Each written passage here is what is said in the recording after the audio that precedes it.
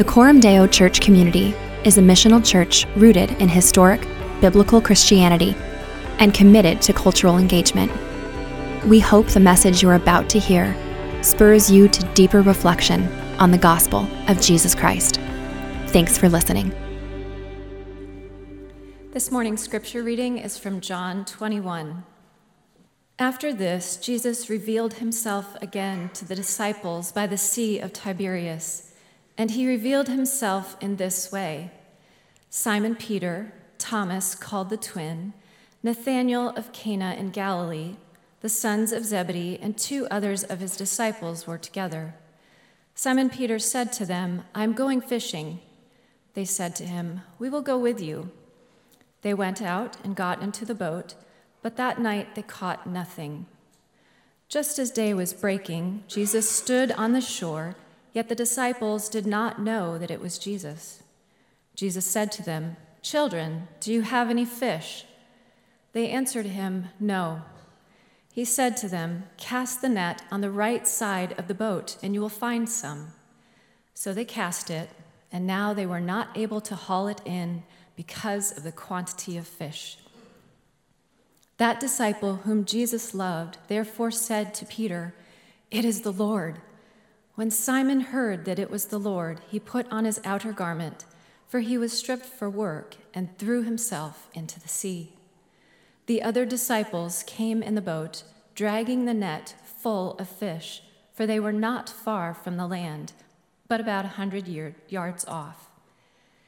When they got out on land, they saw a charcoal fire in place with fish laid out on it and bread.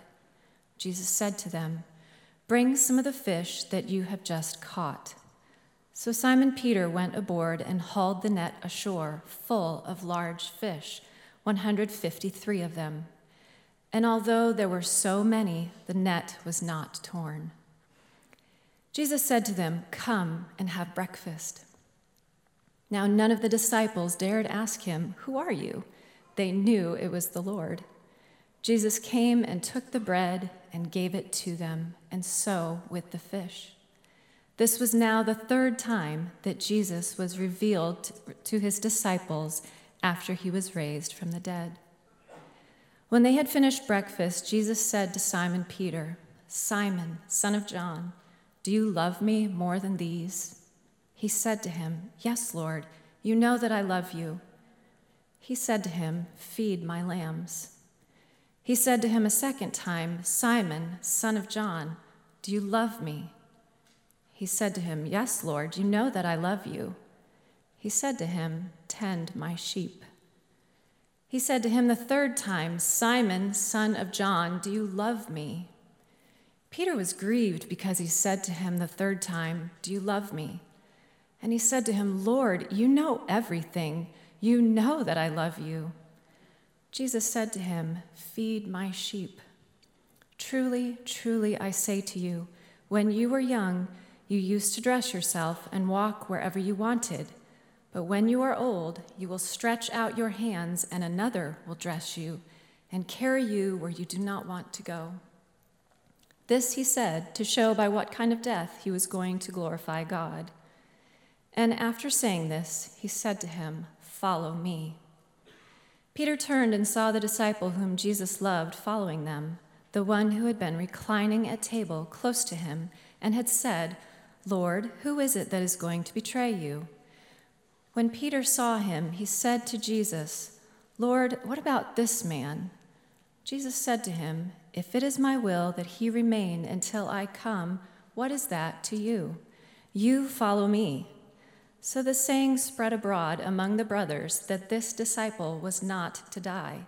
Yet Jesus did not say to him that he was not to die, but, "If it is my will that he remain until I come, what is that to you?" This is the disciple who is bearing witness about these things and who has written these things, and we know that his testimony is true. Now there are also many other things that Jesus did. Were every one of them to be written, I suppose that the world itself could not contain the books that would be written. The word of God for the people of God. Well, friends, we've reached the end. This is the last sermon in our series through the Gospel of John. We began this series August 8th of last year, 35 sermons, and this morning we come to the concluding chapter of the book and to John's last words to us in this particular gospel. So what a joy it's been to engage this book of the Bible together. I hope you've had fun along the journey.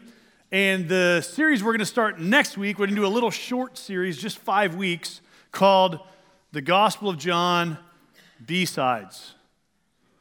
Not besides, B-Sides. All right, so in musical parlance, the B-Sides are like the cuts that didn't make it on the studio album, but they're like a version they recorded that didn't really get released with the studio album, but it's like an extra release or a re-release of the album.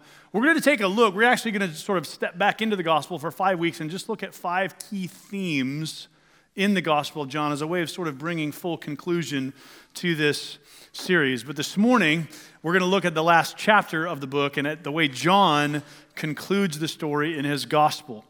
When I was 14 years old, the summer between 8th grade and 9th grade, I went through a rite of passage in my journey from childhood to adulthood.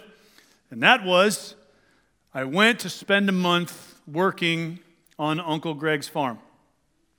My Uncle Greg is a farmer in Central City, Nebraska, has been my whole life.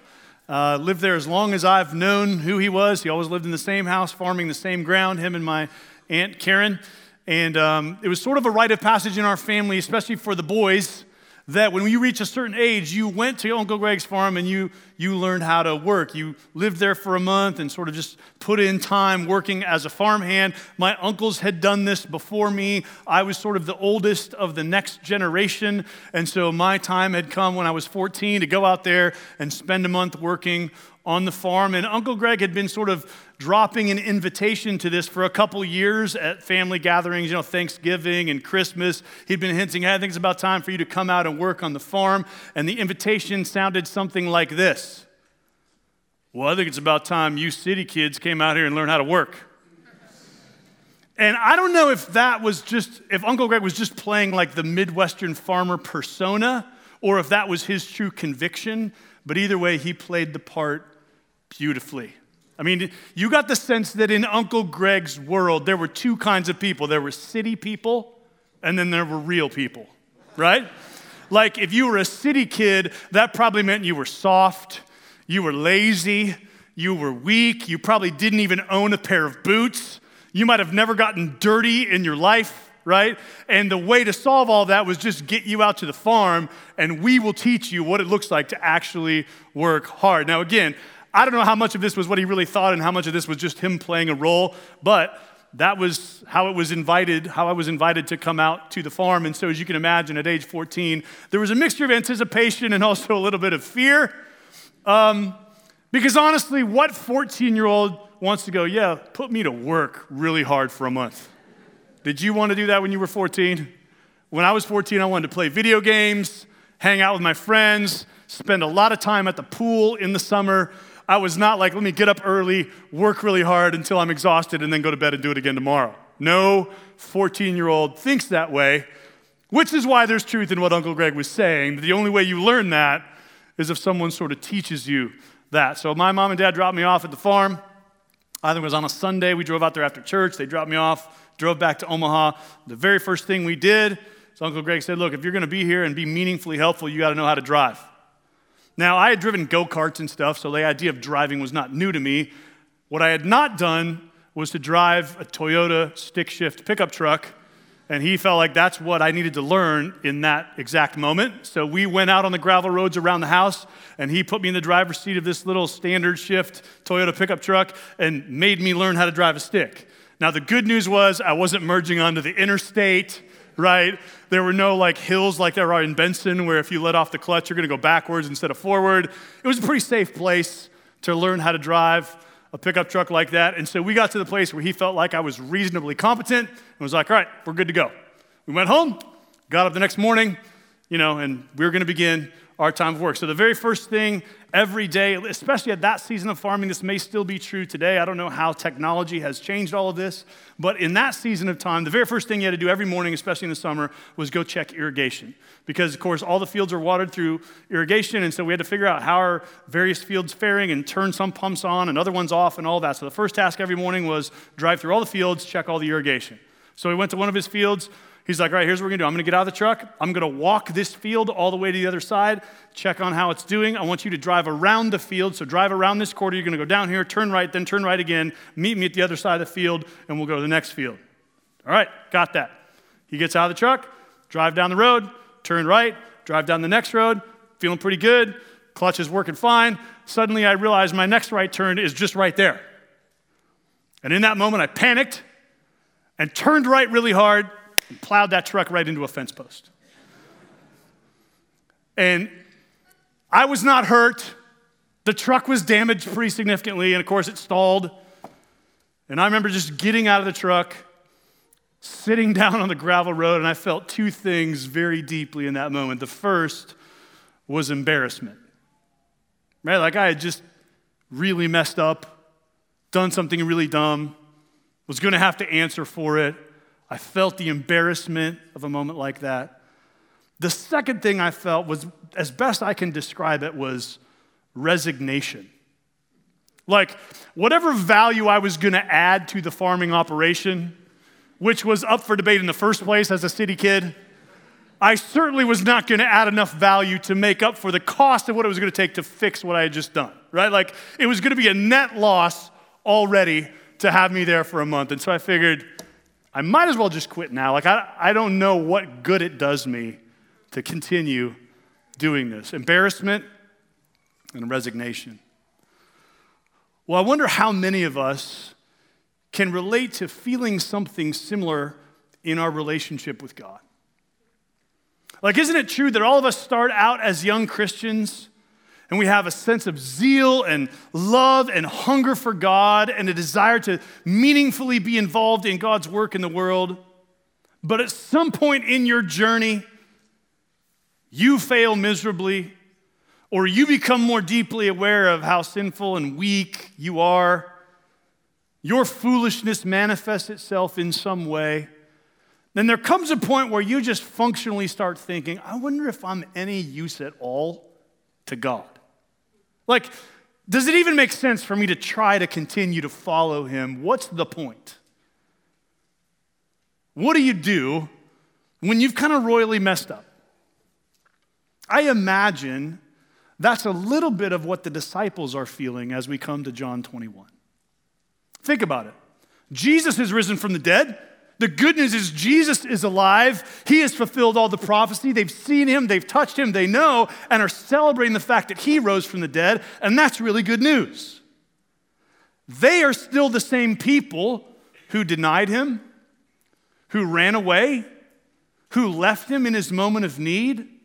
The people who, despite their best assertions of how they would be devoted to him, they have failed to follow through on that. That's still who they are the morning after the resurrection. And I imagine in them there's some sense of, man, it's really good news that Jesus is alive. But realistically, we're not going to be much help to him in the work he's set out to do. What do you do when you start feeling that reality? What Peter and the disciples do is they go fishing. All right, and that's where the story picks up in John chapter 21, verse 1. It says this, after this, Jesus revealed himself again to the disciples by the Sea of Tiberias, and he revealed himself in this way. Simon Peter, Thomas, called the twin, Nathanael of Cana in Galilee, the sons of Zebedee, and two others of his disciples were together. Simon Peter said to them, I'm going fishing. And they said to him, we will go with you. Now, some commentators read this and they think like what the disciples are doing is like quitting on Jesus and going back to their old life. I don't think that's what's happening. Most commentators actually don't think that's what's happening. It's probably more something like this. Well, we got to do something with our lives. What should we do? It's a sense of, hey, if we're going to give our lives to something, clearly we're not qualified to give them to whatever it was Jesus was going to have us do in the first place. Might as well go fishing. It's a sense of resignation to, I got to give myself to something. And as you know, many of these men, when Jesus originally called them, were fishermen. This was their trade. This was their vocation. This is what they knew. And so in a sense, they're going to go give their lives to the thing they know best how to do. So as you know from reading the story or from hearing it read, they go fishing. They go out all night. They catch no fish. Dawn starts to break. There's some guy on the shore. He says, hey, have you caught anything? They say, no. He says, try throwing your net on the right side of the boat. They do that.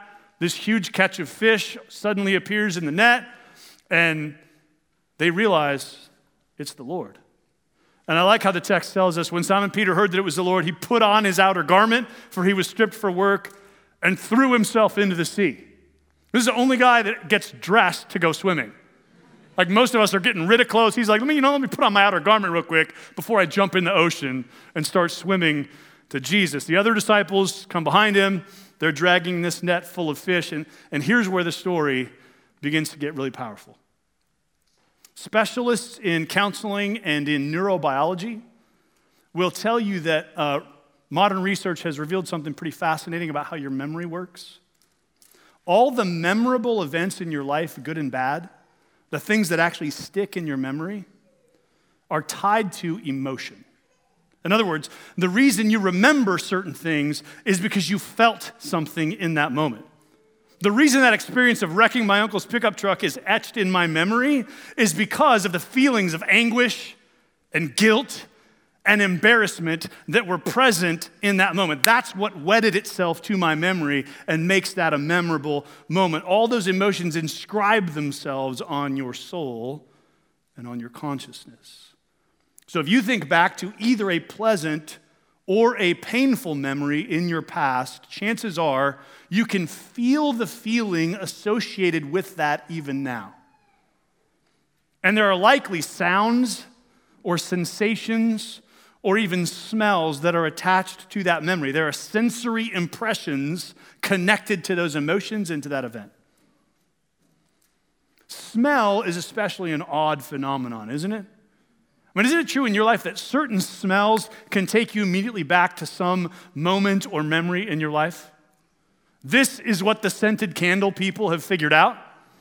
They know you want to smell a pine tree at Christmas time, you want to smell flowers in the spring, and you want to smell cinnamon rolls at Thanksgiving, and that's what they market to you, and you pay money for that. You know why? Because they know, smell is associated with these experiences or memories or sort of certain feeling tones in your experience, and they've just figured out how to make money off that.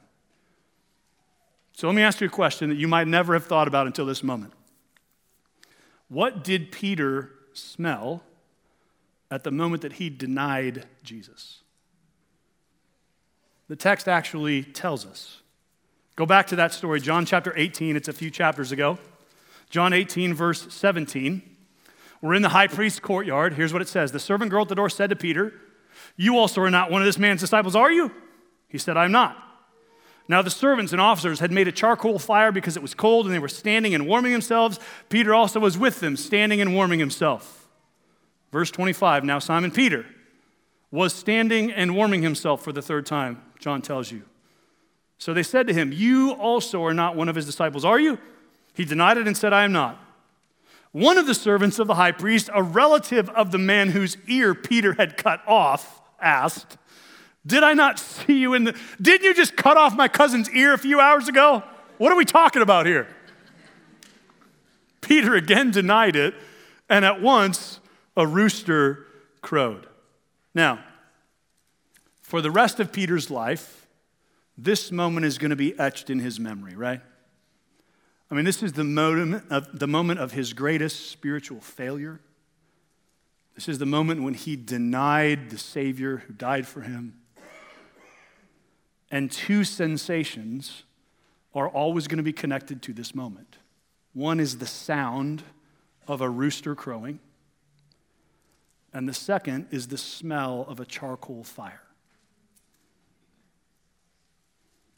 So go back to John 21. Notice what Jesus is doing. Verse 9, when they got out on land, they saw a charcoal fire in place with fish laid out on it and bread. I want you to catch this. Jesus does not just want to forgive Peter. He wants to change his story. He wants to rewrite the story by which Peter will define himself. He's out to heal the places of deepest shame and guilt in Peter's story and the sensations that are connected to those moments. So Jesus is going to change what a charcoal fire will mean for Peter. He knows what that smell will remind Peter of. And he's going to transform what it means in Peter's story. Listen, I want you to catch this. Jesus is not merely out to save your soul. Jesus is out to change your story. How many of you, the lie you really believe deep down is that because of your story, because of things you've done or things that have been done to you or ways that you've failed or things that attach themselves to sort of your family story, because of something in your past, God could probably never use you. Probably you're going to be on the B team for the rest of your life. You're kind of just going to hang around, but you're never really going to be useful in a meaningful way to God. How many of you, that lie bounces around somewhere in your heart? Jesus is showing you he's out to change that lie and replace it with truth. Because he doesn't just want to forgive Peter, he wants to use Peter. He wants to redeem and restore him. Look at verse 10. I love this. Jesus said to them, "Bring some of the fish that you've just caught."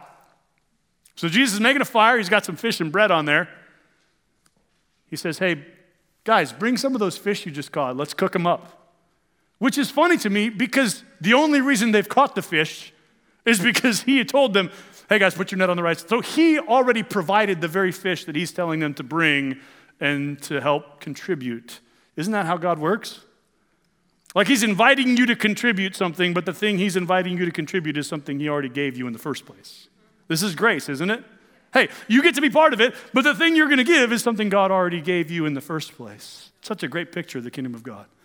And I think it's funny, in this text, it says, none of the disciples dared ask him, "Who are you?"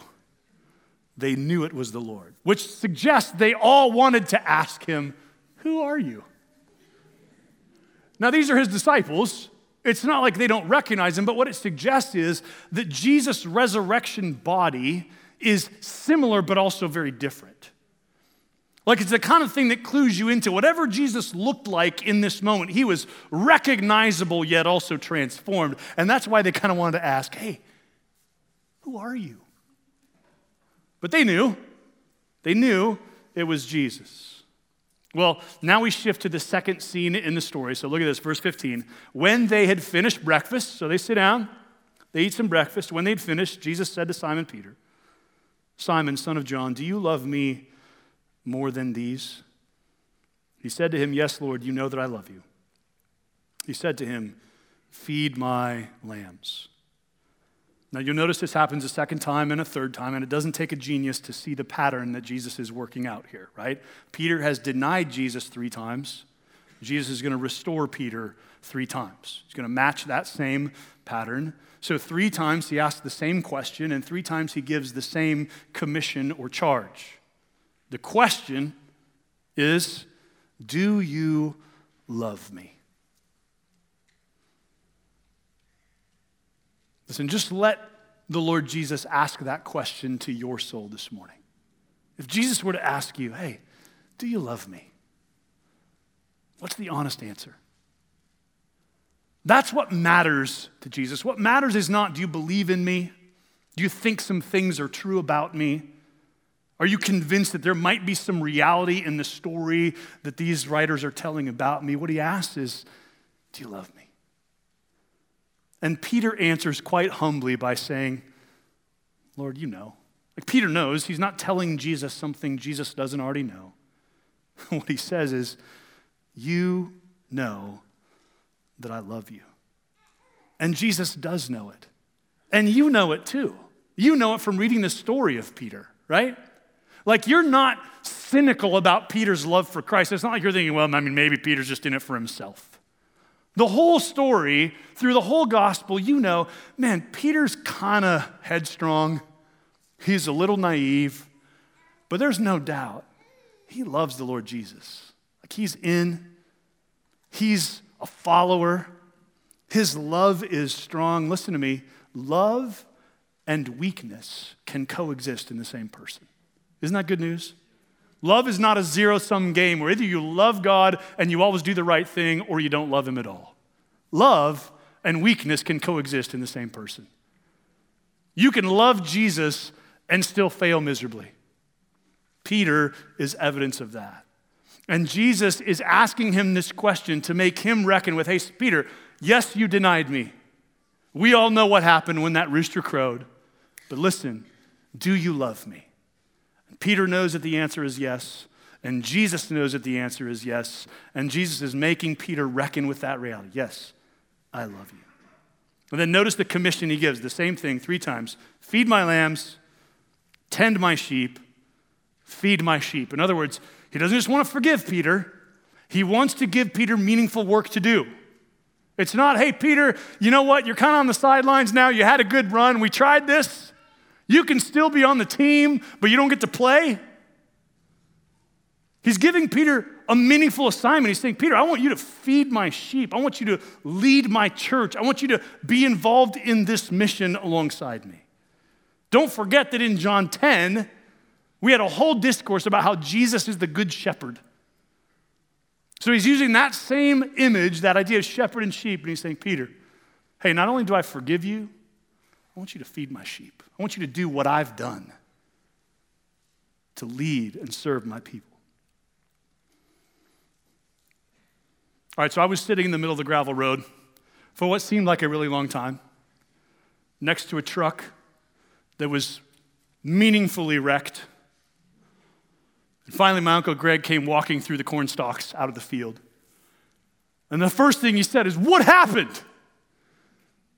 It was relatively obvious what had happened, but I in some way tried to answer the question. The second thing he asked me is, why didn't you just keep going and then back up? I was like, that would have been a really smart thing to do. That is a really reasonable question.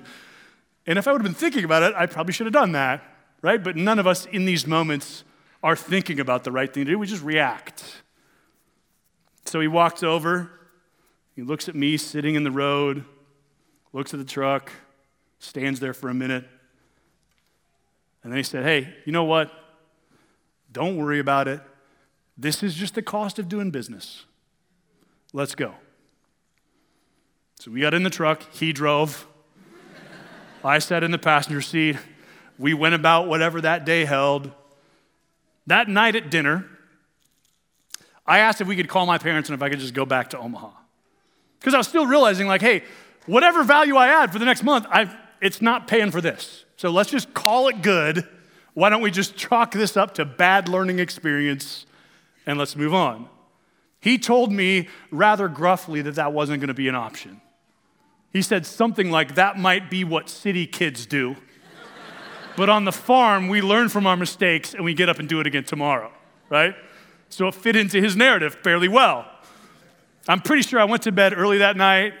I didn't really want to be around anyone. I still had this pit in my stomach, of just how you feel in that moment. Look, being an adult now and having paid to repair multiple vehicles from multiple mishaps, both my fault and the fault of other people who will remain nameless in this room, I realize that a wrecked vehicle is not the end of the world, right? I mean, these things can be fixed. No big deal. It happens in life. But listen, as a 14-year-old, this was the most expensive and humiliating mistake I had made to this point in my life. So the next morning, I tried to muster up my best, it's a new day, right? Everything is awesome. Tried to muster up my self-talk, put on my work clothes, headed out the front door, and there in the gravel driveway, Uncle Greg hands me the keys to the pickup truck. And he said, listen, I've got to drive the tractor, and I need you to follow me in the truck. And I just sort of stood there, kind of paralyzed. And I remember saying, I can't.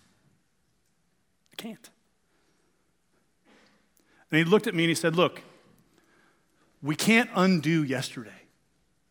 What's done is done. You're going to have to get into a car and drive it again sooner or later. Might as well be today. We got some things to do. It does me no good to have a farmhand who's scared to drive. So I got behind the wheel of that pickup truck and drove very slowly, very carefully behind the tractor, and we went on with the work in front of us that day. And my uncle taught me a very important lesson that day, and it was this. When we fail, we don't just need to be forgiven. We do need that. But we also need to be restored to usefulness, don't we? It's not just that we need to be forgiven for the mistakes we've made. We also need to be convinced that we're still useful in some way, that there's still meaningful things we're supposed to do in life. That's what Jesus is doing for Peter. Peter doesn't just need to be forgiven, he also needs to be restored to usefulness. So Jesus gives him work to do. Says, Peter, I want you to go tend my flock. I'm going to give you something to give your life to. Likewise, listen to me, Jesus doesn't just want to forgive you. He wants to use you. He's not just out to save your soul. He's out to change your story and give you something meaningful to do in the world for his name and for his glory. Some of you are believing that lie that you're just not useful to the Lord, that you've failed too miserably or there's just too much complexity in your story for you to be used by God. And you're here, you haven't given up on the faith, but you have given up on the idea that you can meaningfully be involved in the work of God in a significant way. So you're kind of just going to be a part of things. But in the back of your mind, you're pretty convinced there's not anything significant for you to do. Listen, Jesus wants you to realize he has given you meaningful work to do. There are no spectators in the kingdom of God. Everybody is called into the work of making disciples. If you belong to Jesus, you also belong to the mission of Jesus. If you have been saved by Jesus, you have also been sent by Jesus.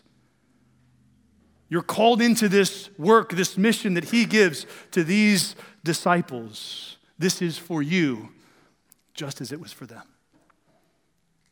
All right, so let's look at the final scene in the story, verse 20. So Jesus had this conversation with Peter. You get the sense that they kind of walk away from breakfast. Maybe Jesus has his arm around Peter and he's telling him, hey, feed my sheep. In verse 20, Peter turned and saw the disciple whom Jesus loved following them, which I think is kind of funny. I don't know what this guy's doing. He's just like, hey, check out what this conversation is that Jesus is having with Peter. I don't know the context. John doesn't really say it. But verse 21, when Peter saw him, he said to Jesus, Lord, what about this man? Isn't that question in all of us somewhere? Like, don't you realize that, like, part of the question you have is like, well, what about this person over here? What about them? What do they got to do? Well, why do they get to do that and I got to do this? Right? There's a sense in which one of the hindrances to our discipleship is always the ways we compare ourselves to other people. Like, well, my job seems harder than that person, or how come they're not doing what you've called me? Like, we're always concerned with what everybody else is doing. And I like how Jesus responds. Look at verse 22. Jesus said to him, if it is my will that he remain until I come, what is that to you? You follow me. Do you hear what he's saying to Peter?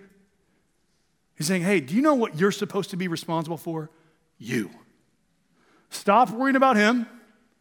Stop worrying about what my plan is for him, what his future is, what my calling is for him. Listen, you follow me. What a great word for us, right? Hey, listen, the first thing we need to be concerned about with is our own discipleship.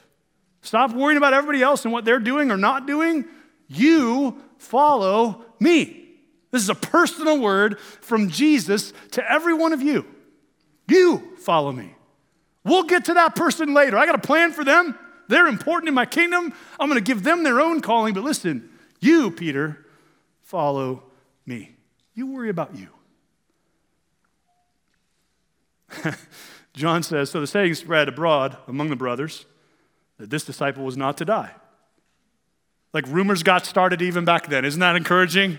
This is just like a normal church where people at Gospel Community are like, hey, did you hear Jesus told John he's not going to die? That's not what he said. Like, but that's the rumor that got spread. And so it's funny that John's like, actually, that's not what Jesus said. What he said is, quote, if it is my will that he remain until I come. He's like reproducing the exact quote. He's like, there's some fake news here, misinformation. Let's get the quote exactly right from Jesus so you guys can all see. He didn't say I wasn't going to die. What he said is, if it's my will that he remain until I come, what is that to you? So notice, John is shifting the focus now. The focus has been on Peter and on Jesus' conversation with Peter. But now we see there is another human being involved here, John, who's writing.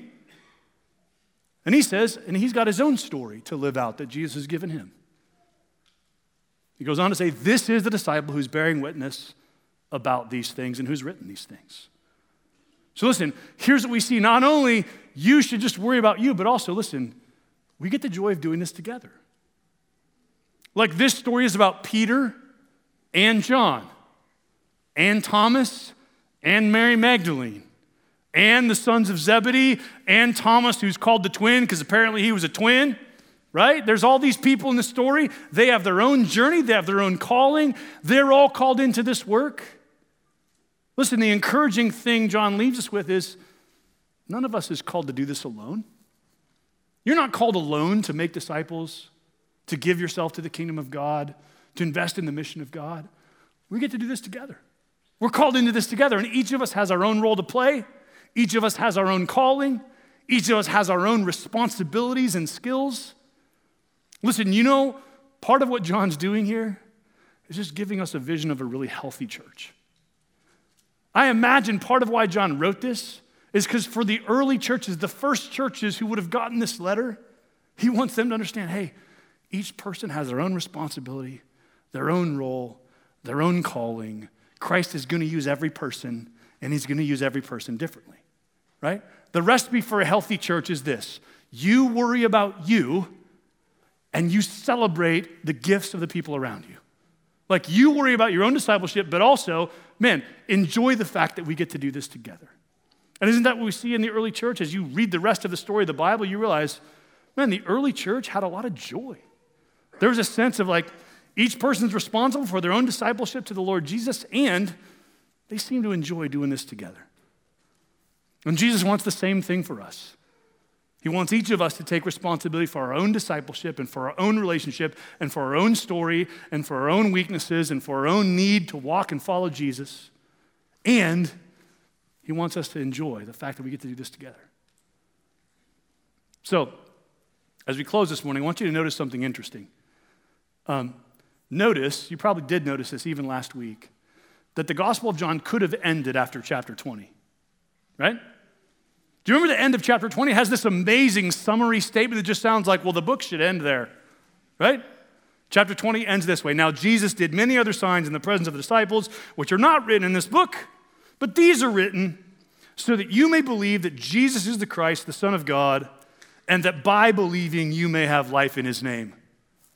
End of story, right? Man, what a great conclusion for the book, except the book doesn't end there. So the question is, why chapter 21? If chapter 20 had such a great conclusion, why is chapter 21 even in the gospel? Here's the simple answer. Because the resurrection is not the end of the story. Remember, like we said last week, the resurrection is a new beginning. It's not the end, it's the beginning of a new chapter of the story. The work that Jesus began in his death and resurrection is continuing right now. And his goal is that every one of his disciples would be actively involved in that ongoing story, actively caught up in that mission. And so John wants us to hear Jesus restoring Peter because he knows there's Peters in every church, right? Every one of us can relate to that sense of like, man, I've already wrecked this pretty significantly. Probably I'm not very useful. Probably it doesn't make any sense for me to stay after this because after all, what could I possibly contribute? So John wants us to hear Jesus saying to Peter, hey, feed my lambs, feed my sheep, care about my church, love my people. And he wants us to realize and hear Jesus' words to each of us when Jesus says to Peter, hey, you follow me. You, follow me. Stop worrying about the people around you. Stop worrying about everybody else's story. You, follow me. And listen, can't you see the primary place this gets lived out? The primary place we have to experience this and get caught up in this mission is in the context of the local church. It's not the only place we live out the mission of God, but it's the primary place. As that video did such a great job of highlighting, right? What did Peter and John do? Turn the page to the book of Acts. They planted churches, right? They preached the gospel. They saw God gather together these little communities of disciples in the cities throughout the Roman Empire. And from there, they gathered a little church and then moved on to the next town and did the same thing. That's how the apostles lived out their calling, and that's how we get to live out that calling today. When Jesus says to Peter, "Feed my sheep," the metaphor matters. He doesn't say, "Hang out with that one sheep over there." Sheep are part of a flock, right? This is the primary metaphor the New Testament uses, in fact, to describe the local church. Peter, later on in the epistle he writes in the New Testament, will say to the elders, "Hey, shepherd the flock of God." This flock metaphor is a metaphor for the church. And so the primary place we're to be invested in the mission of God is in the local church. Now, that's not the only place, right? Lots of other good things you can give yourself to in the world, but they're secondary to and designed to flow out of the life that we have as part of a specific flock of God's sheep somewhere in the world, whether that's in Omaha, Nebraska, or in Baltimore, or to the ends of the earth, wherever it might be. Our primary calling is, hey, we're to be making disciples, caught up in the mission of God through a local church. So listen, I want you to hear this word as we close this gospel.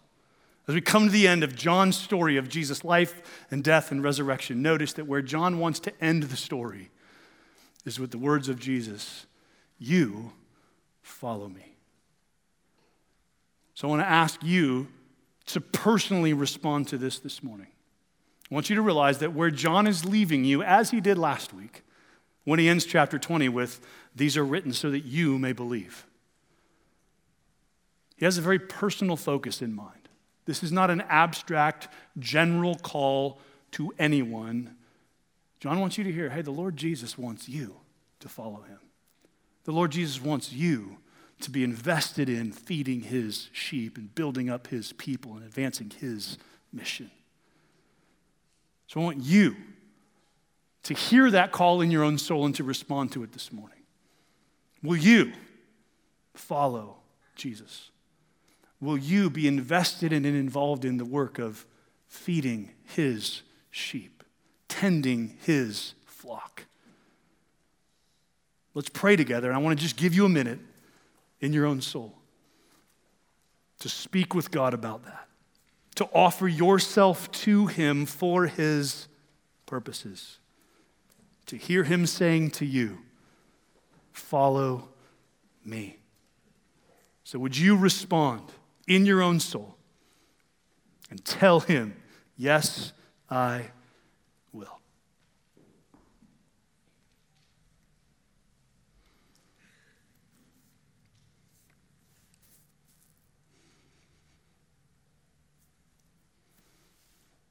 Lord Jesus, we thank you this morning that you want to use even us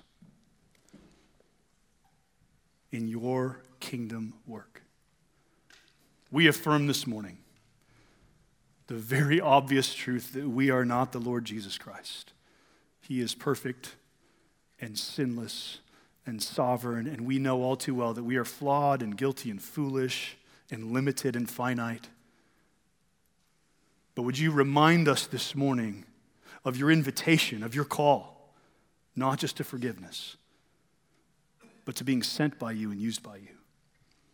So, Father, overcome the fear, the uncertainty, the self-doubt that keeps us pulled back. We invite you into the places in our souls where we need to hear you, not just forgiving us, but calling us into usefulness. Like you did for Peter, would you heal the broken places in our story? Would you speak your grace to the places in our lives where we most need it? And would you receive our humble commitment before you this morning? Would you help us be people who say, yes, we will be your followers and we will tend your flock. We will be committed to the work you've asked us to do. Strengthen the grace of the gospel in our souls so that we see not only are we forgiven by your grace, but we are sent and commissioned by your grace. So we receive this invitation this morning and ask you to send us forth as your faithful people for our good and for your glory. Amen.